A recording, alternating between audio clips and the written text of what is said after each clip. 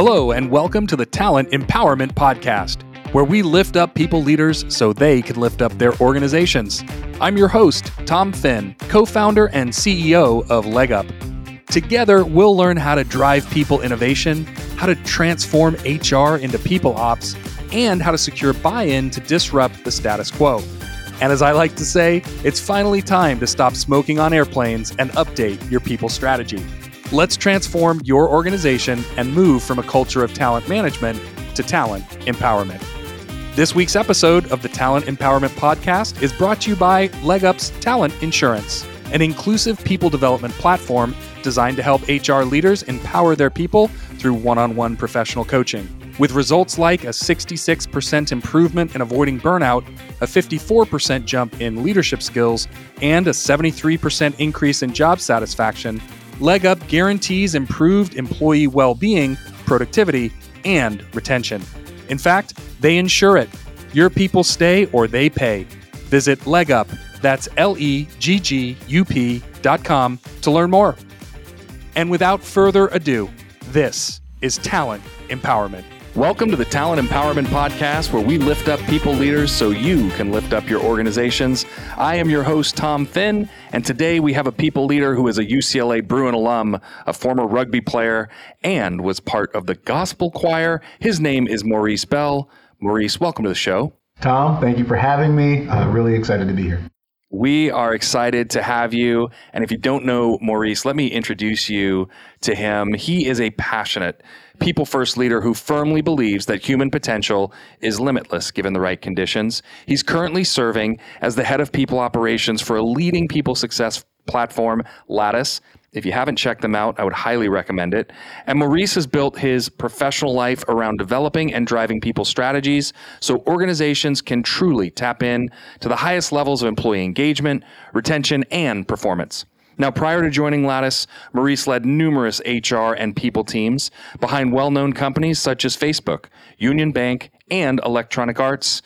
We are so happy to have you. How did you find yourself in the world of people and HR? Tom, great kickoff question, because I'd like to think that I found myself in HR because it's where I was meant to be. Although if you would have asked me along that journey, I would have probably told you I don't know where I'm going with this. I say that because, hindsight's 2020.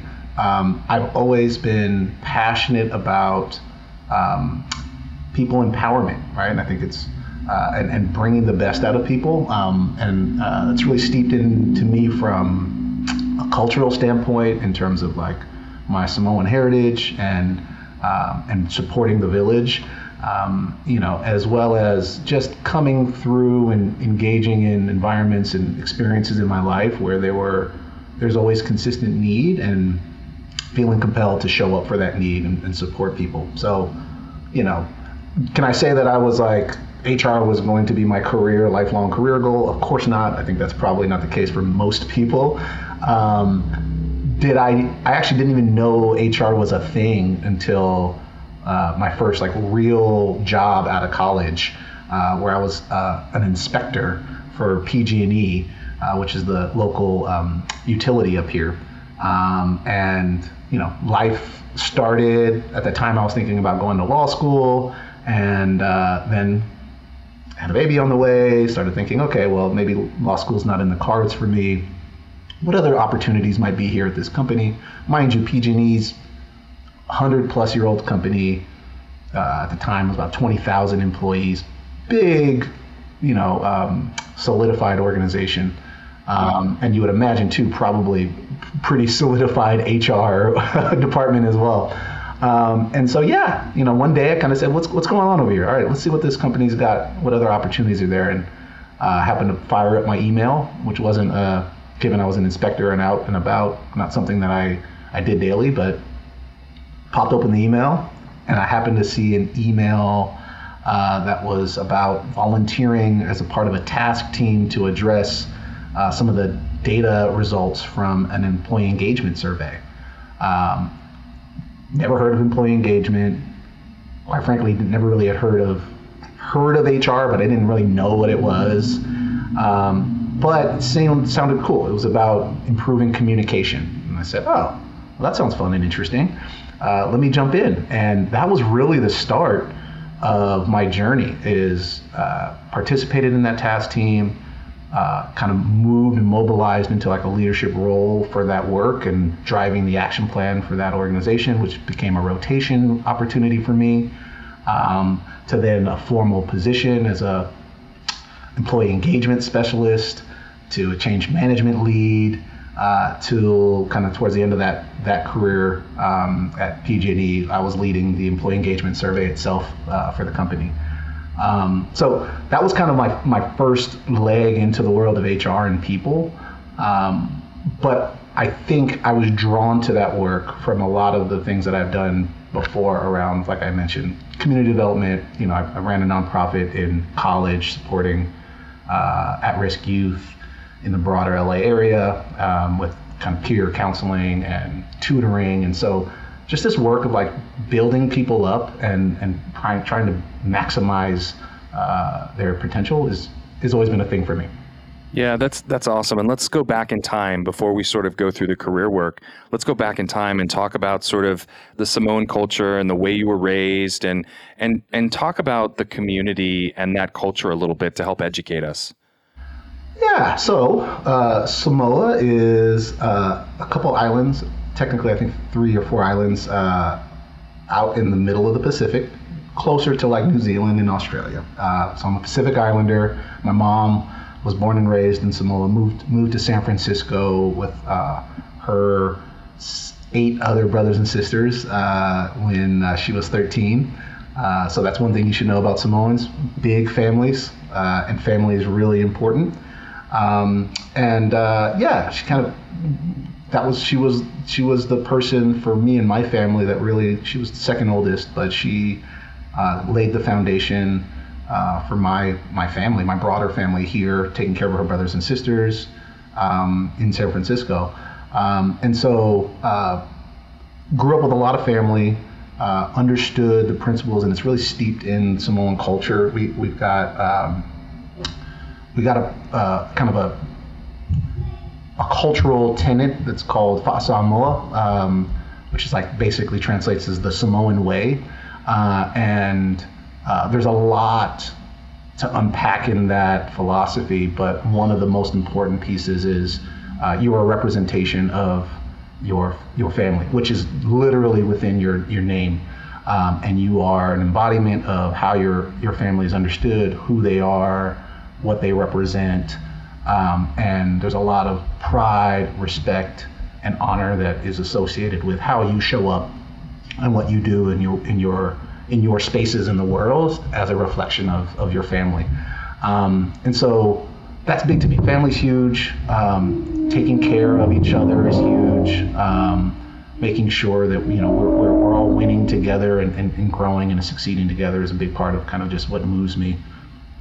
Yeah, that's wonderful. And Samoan culture is so rich and steeped in history and family, as you mentioned. And it's interesting because there's so many ties that organizations are trying to pull off, right? They're trying to have people come from a place of love and respect and duty to the company and focus on the core values of an organization as well. And I would imagine that taking, some of this sort of work that's been done by your mom and by your entire family, you've got to bring that to work every day, don't you? Yeah, I think so. And as I've gotten further in my career and more grounded in my identity as a professional, I think I've gotten to a place to where I'm embracing that a little bit more. I think the reality of it is, particularly, I think people of color tend to find themselves in their career journey where they are trying to navigate an environment and an expectation that might be different than their kind of natural lived experience within the spaces that they live in, the community they work, right?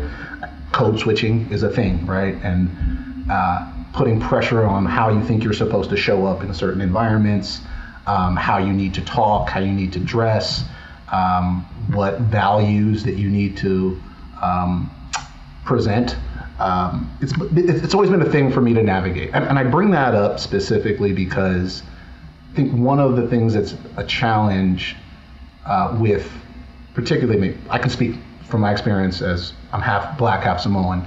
I know on the Samoan side, when you're growing up, especially as a kid, there's deep reverence for elders, and in the Samoa, that respect is presented in a way where you're not really supposed to be. You shouldn't have an outsized presence in the village, in the community, right? You're supposed to know your place, kind of sit on the sidelines, you observe, you learn, you help and support. But humbleness is a big part of that experience, and you start with humbling yourselves to your elders, to your parents. Now, I bring that up because I think in the work environment, especially in like American culture, that can be tricky because so much of it is merit-based, and so much of it is about making sure that your contributions and your efforts and your impact are seen and owned, right? And you have to be really comfortable with self-advocacy and building a self-reputation, and that just is not. That's a little bit of a foreign approach to, at least within the Samoan culture, right? You're not supposed to do that. It's all about the family, right? And so a lot of times when I was growing in my career, I would shy away from the attention and the recognition, and I'd put the recognition on my team or put the recognition on my department or the people that I worked with. And the reality of it is, in some ways, if the culture was right for that organization, that served me well because the recognition was still there. But if it wasn't the right culture, then I missed that opportunity to be seen. But as I've grown in my career, what I do appreciate is now that I'm in a leadership capacity, all those values you are literally in a position now to take care of your community, right? And represent your community, think about the best interests of the organization over your own, be a servant leader in ways that are going to help mobilize the organization and create that engagement. And so it serves me well now, but the journey to get here, it had its own challenges. Yeah, of course. And we all have our own challenges from our upbringing that we bring to work that we have to work through. And you're right to point out that not every company is the same. And the cultural norms within a company sometimes dictate our behavior to some varied degree or level. And so it takes a lot of intestinal fortitude on your part, and on all of us, to come to work and kind of work through this. And it takes a course of years. It doesn't happen overnight, right? I mean, we want it to. We're in our 20s or our early 30s and we're thinking, I'm almost there. I'm almost comfortable in my own skin, right? And then all of a sudden you wake up and you go, actually, I'm doing okay.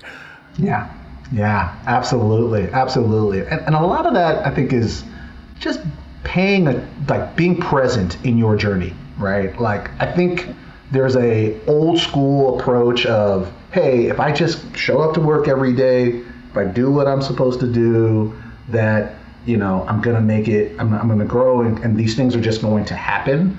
And that discipline and commitment and consistency is important, but you also have to just be present, and you have to be paying attention to what's happening around you, what seems to be mobilizing your career and what's not, and just be conscious about how you're engaged. Don't just assume that the blueprint is already made. Like, you have to design your career and your growth and be an active participant in it. Yeah, it's a great point. And let's talk a little bit about your career and your growth. So we know that you were working for PG&E. We know that you got kind of through the door of HR, through employee engagement, and that was your entrance and your entree into this new world of people, which really, I mean, quite frankly, it fits your personality and the way you carry yourself and your family structure and your belief system. And that is the most beautiful way to align a career, is that you align it with who you are, deep in your soul. But help us understand this. You've made some moves, some pretty strategic moves along the way. So walk us through the moves, and did you do it on purpose, or was this accidental? Actually, believe it or not, I mean, obviously there's some of it was opportunities presenting and taking advantage of that opportunity, but it was very much intentional. It was clear, especially, again, all of this not having a framework of like organizational understanding of the role of HR, right, coming in. And so my lens was employee engagement. But as I progressed my career in employee engagement, I started seeing these other departments. Like, oh, what is an HR business partner? What do they do? Right? Oh, ER. What is that? Oh, compensation, people analytics. And I started seeing that there was a broader network and system of responsibilities and functions. And what I felt like was really cool for me was someone who's kind of entering this space and learning. The employee engagement gave me visibility. It was one of those functions that cut across everything, right? Because at the end of the day, I am the data owner of how people feel about our systems and processes, how people feel about our policies, how people feel about their pay, how people feel about their leadership and their management, right? And getting into a position where, this is a while ago, where I don't think we were as data native in like the people work and the HR work as we are today. I recognized like, whoa, I actually have unique insights and can be a consultant across all these spaces. And so I leveraged that to learn more about how they operate, and I was sought after as a consultant in that space. And so getting that visibility helped me understand how I needed to grow my career, because I also knew in kind of some of the things that we talked about background and just wanting to have impact, being the data owner was helpful and being the consultant was helpful. But then I started, as I grew, started having opinions about, well, hey, I think this policy's missing. We should create this policy. Or, hey, we need to improve this process, or we need to build this function. But I wasn't in a capacity to do that. And so I knew that at some point I wanted to lead a people function. And I needed to kind of build the skill sets and the understanding to do that. And so that's really what drove my career. There was just cultural components too. PG&E was a wonderful organization. I'm really actually appreciate that's where I started my career, because it grounded me in like a deep understanding of like system, process, structure, rigor, risk management, right? Those types of things. That's the kind of organization it was. But my spirit was creative spaces, qualitative spaces where people are able to work and lean into like their full selves. And so, from there I went to Electronic Arts, which is a gaming company. And what was important for me for that move was I was going from like a principal employee engagement person, which was very specific to engagement survey data and analytics, to this conversation at that time, which was relatively new, of people experience, right? So it was like a broader perspective, and for me was more action oriented, right? It was like the next evolution of employee engagement to how does engagement data reflect in the programs and activities that we're doing and the experience we're creating. And it was a gaming company, and I was a gamer. I grew up a gamer. Sure. Yeah. You got to love that, right? Mario 3 was my jam. Yeah. Like, so I thought that was awesome. Right. And I started really being in the engagement work, you get associated with culture. You have a lens into culture. And so I was fascinated to see, okay, I'm going from, PG&E, which is a utility, highly operationalized. It needs and requires a command and control environment because, people can literally die doing their job if we're not managing that effectively, to this fully creative space, right? And I was just fascinated, and I wanted to see how culture impacted the employee experience and the work that the people team does. And so that was fascinating to me, being able to manage the employee engagement data, but then also building out programs around rewards and recognition, doing a culture audit, organizational effectiveness, team effectiveness, really started grounding me into and moving me into spaces where I was able to leverage the engagement data, but then build practices, functions, processes that were able to affect change around that data. Can you give me an example, Maurice, about something that you've done in your career that really leveraged data to help support some level of change within the organization? Because something concrete would be really helpful to help others.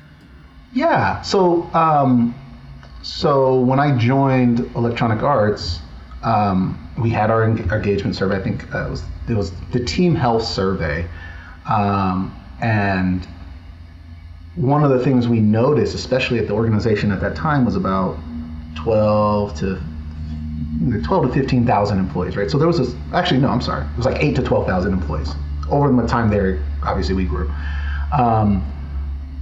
But I think as you start to look deeper into data, you start recognizing, especially as an organization gets bigger, is these constructs, these ideas that we're trying to measure against, they're dynamic, and it depends on how you cut the data to understand really how you move the needle on it, right? You can't just assume that the aggregate top line data point is where you're going to get the most meaningful action. But once you start filtering, once you start looking at correlations on data, you start to really see, oh, this is actually more of a thing specific to this area. Anyway, I say all that to say, one of the things that we did in my time there was start to do a deeper kind of correlative analysis on where we're seeing differentiation in data points. And one of the things that we saw was engagement as like a top line dimension, outcome kind of metric that we were trying to navigate, looked different when people were associating how they felt engaged with the company, Electronic Arts, versus their local team, or, you know, in the gaming world, you have studios, right, where the studio is kind of creating the game itself, right? And if you think about that kind of creative talent, there's so much cultural components to the identity that someone has with their studio or their team or their pod.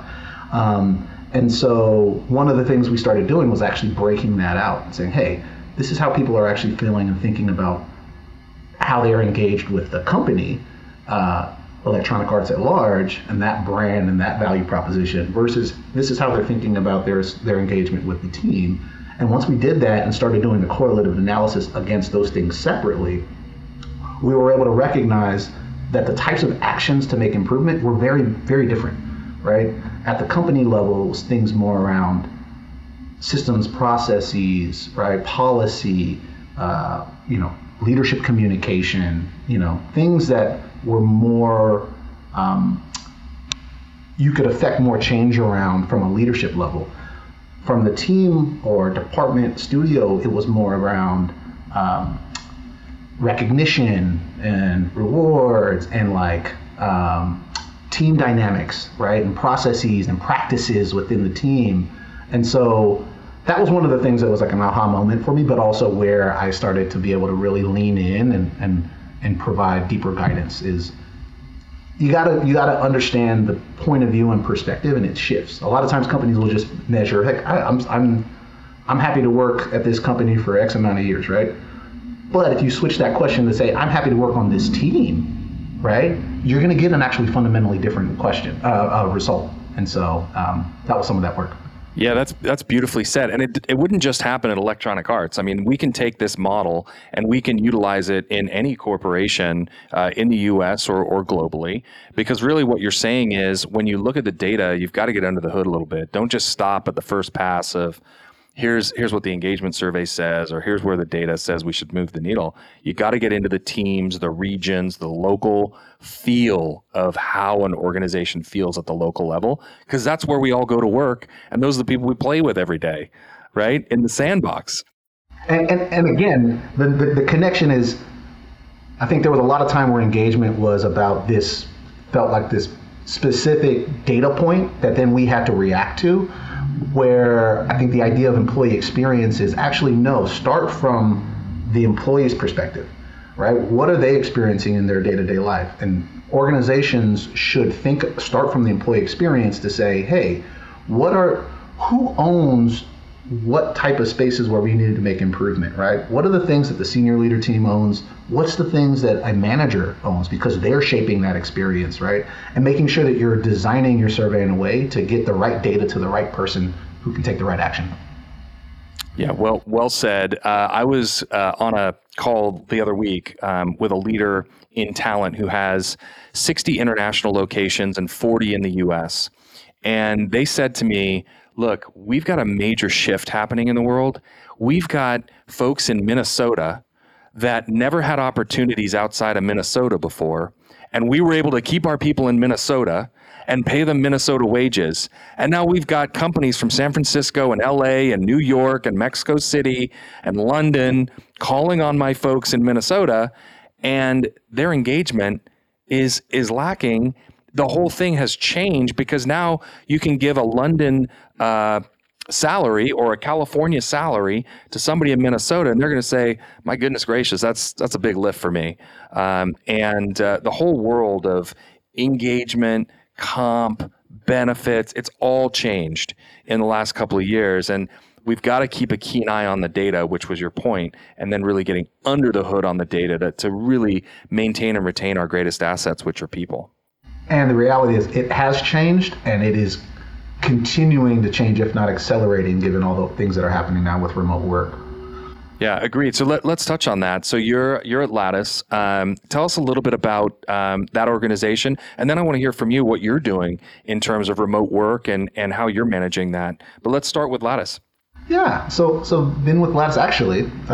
Today is my 1-year anniversary. So I joined June 28th, 2021, and it has been an amazing journey over this first year. I came in. The reasons why, again, this idea of like intentionality around my career. Prior to Lattice, I was actually, I reached what I thought to be kind of my career milestone, was running head of a full scope people team at Off the Grid. Fascinating. I was brought into Off the Grid because they said, hey, we want a culture person. So we want someone who's a leader in designing, creating amazing cultures. And I had good experience around that work and was excited for that opportunity.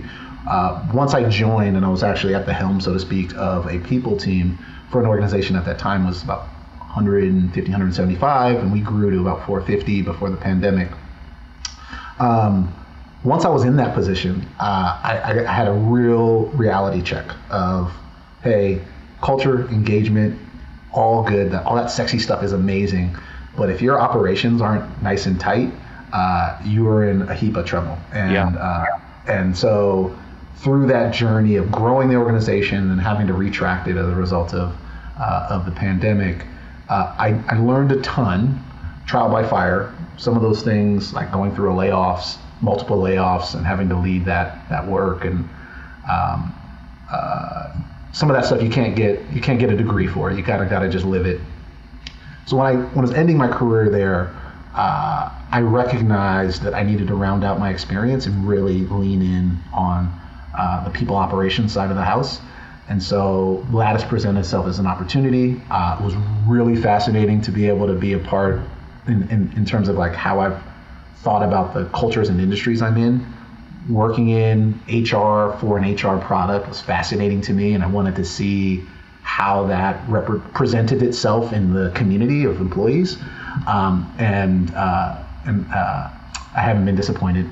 We have a very grounded, low ego, high empathy organization, high trust. People understand the intentions and the whys behind the work we do on the people side. So that's been awesome. We've grown tremendously over the last year. A lot of my work has been focused on navigating the pandemic and the kind of the residual impacts of that in terms of having a remote strategy. We were growing like crazy, so I've done a lot of work around revamping our onboarding program to make sure that we're creating some more consistency in the employee experience and how we're bringing people into the organization. And a lot of work around our comp design and philosophy to make sure that we're still competitive and rewarding people fairly. And then, in the world of operations, like catching every other thing that happens to pop up on the day-to-day and navigating that, and the whole analogy of building the plane while you're trying to fly it and navigating that work. It's not easy to do. The operations piece, it's one simple word, but there is so much detail and systems and technology and integration that goes underneath that word. And you're making like daily decisions around, am I going to build this for scalability, or do I just need to get this thing done today? And like just being comfortable with that, of like making those trade-offs of like, hey, this just needs to get done, and no, we're gonna pause and slow down a little bit and build something that's gonna have to last. That's been the adventure for sure. Well, let me congratulate you on your 1-year anniversary as we're recording today, as you said, on June 28th. So congratulations, 1 year. You're celebrating it on the Talent Empowerment Podcast. We're going to have to send you a cake or something. There we go. We're on the hook. I can feel it. I own this now. But let's go to remote work for just a second, because I think that's on the sort of tip of everybody's tongue. We're trying to figure it out. We know that it's a changing landscape, but what's your take on remote work? I imagine it's here to stay, but what are you doing about it that makes it more effective than perhaps models we've used in the past? Yeah, that's a great question. It's been a journey, and I think we've embraced the reality that it's a journey. It's not a destination. I don't think we've got the thing fully figured out yet, by no means, nor do I think anybody does. Nor do I think the dust is fully settled in terms of like true normal state around remote working at large. We, I think, found ourselves in that same place that I think a lot of companies were around trying to anchor ourselves to a date, right? All right, we're all going to come back on this date and everything's going to be back to normal and we'll be fine, right? And we did that a few times, and this most recently, actually at the beginning of this year, we had a date, right? It's like March 1st. Okay, March 1st, we're going to be a little settled. At that point in the iterations, we knew that there was going to be some more hybrid approach. But as the day came closer, because of leadership team, one of our company values is clear eyes, and it's about just being open and honest, and like looking ourselves in the mirror and calling it for what it is, and being real. And I think we had a clear-eyed conversation around like, what's actually changing March 1st? Like, what are we actually saying is going to happen March 1st? And I think in that conversation, we're able to realize that we're already living this thing. Like, it's clear that folks have been working remote. It was required, and then we kind of created some optionality into it. We've clearly started recruiting and hiring remote because we have to, and everyone's doing it, and we need to be competitive there. And it's happening. So like, let's not anchor ourselves to this idea that we need to change the world, so to speak, on this specific day. Let's actually just recognize what it looks like right now, name the things that are working well, and own the things that we need to improve and address, and just make those adjustments, right? But it was very much more approach of calibration as opposed to like a reset or a shift. And so that's what we did. And at the beginning of the year, we called it, we actually all the things. We are remote first hybrid. That is our strategy, right? We got a little bit of everything for everyone. So if you are looking for a remote first experience, we're here for that. And we try to do some work around, we've built out an approach that's really focused on community building, flexibility, and kind of support. Those are like the areas that we try to apply to both the remote first experience as well as the hybrid experience, and very much about the experience. I think that's where we are right now. There's the mechanics and the policies, yes, those are getting flushed out. I think we're also learning and paying attention to what's happening more at the state level around employment law practices and policies, and we're being keen to those. But the things that feel more fully in our control are the experiences that we create. And so how are we supporting people that are working remotely, both with benefits and offerings and opportunities to where they feel like it's meaningful work? How are we building connection both in person and virtually and across? And how are we providing support for some of the mental health needs, socio-emotional needs that are happening for someone that's working remote? And we're learning all these things, but I guess my point is, we're being intentional about looking at it, understanding it, collecting the insights from our people, and then responding timely. Yeah, well said. And how do you maintain performance? How do you maintain well-being when people aren't coming in the office and you can't physically see them? These are all big business challenges that we have to sort through and really make it effective so that our cultures When you can't just walk around the office and say hello, we've still got to figure out how to do that in a virtual environment to support the employee experience, as you said, because that's how you retain people. Is they love working here. They want to come to work at their home office, right? And they want to feel some connection and trust with the other folks that they work with, even though they're not in person, which is so critically important. The one point I'll say on that I think you highlighted here is, I think a lot of organizations potentially spend time trying to create culture, and they're thinking about how do we create a remote first hybrid culture. But I think there's something about that is not exactly it. You can manifest and foster culture, but it's happening. Culture is happening every day. And I think the reality of it is we've been living in this environment now for the last 2+ years. Culture has been created. It's there. And it's more the duty of the organization to understand it, recognize it, and be intentional about where they want to reinforce that culture versus where they want to try to make some incremental shifts. Yeah, well said. And as we've talked about some pretty heavy topics today. I mean, we've gone through the intentionality of moving companies and the intentionality of leadership strategy, being able to shift strategies on the go. I love the phrase being clear-eyed and having clear-eyed conversations internally. I think that's something that we can all adopt and use in terms of our language as we talk to each other in leadership teams. And I think all of this is grounded in that sort of advocacy that you have for culture and community and people, which is so beautiful. And you've done it so elegantly across your career. But I can't leave this conversation after all of this good stuff without knowing a little bit about your gospel choir experience and if you're still singing. I hate to disappoint some of the folks that might be inspired by that. I'm not a gospel choir person. I'm not. I embraced the opportunity to. But so basically, the way that happened was, it was senior year of college. I basically wrapped up my degree requirements, and I had a couple quarters where I just needed credits. And so I was like, all right, well, let me use this opportunity to check out some different things. I've always appreciated and admired particularly gospel music. I'm not a super religious person, like spiritual for sure, but not super religious. But there's something about gospel music where it kind of that it just brings that life into you, and you can kind of feel the spirit, right?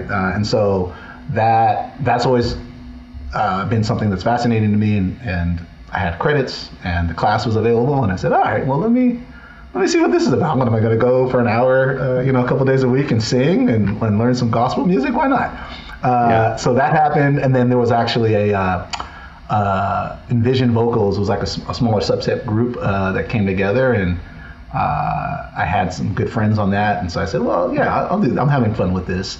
And so it was very much an in-the-moment college experience. Oh, by the way, I was also taking a yoga class. I took a drama class.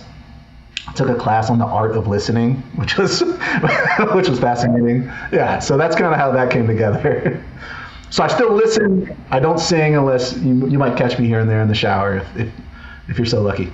Yeah, fair enough. I just had to get the story out of you because it's on the LinkedIn profile, and if you want to catch Maurice and you want to catch more of him or connect with him or just listen to some of the things he's doing, how could we get a hold of you, Maurice? Best avenues is probably LinkedIn. I talked a little bit about my kind of self-brand and the challenges around that. I'm not the best at it. I'm not an active LinkedIn person, but I check my messages. So if there's anything that inspired you on this call that you're interested in connecting on and having a conversation around, and I'm here for it, shoot me a message and send me a connection on LinkedIn, and we'll talk. Awesome. Maurice, well, thank you for being on the Talent Empowerment Podcast. It's been great to have you on. This was fun. Thank you for having me, Tom. Well, I hope this conversation has lifted you up so you can lift up your teams and your organizations. We'll see you on the next episode of Talent Empowerment. And in the meantime, let's get back to people and culture together.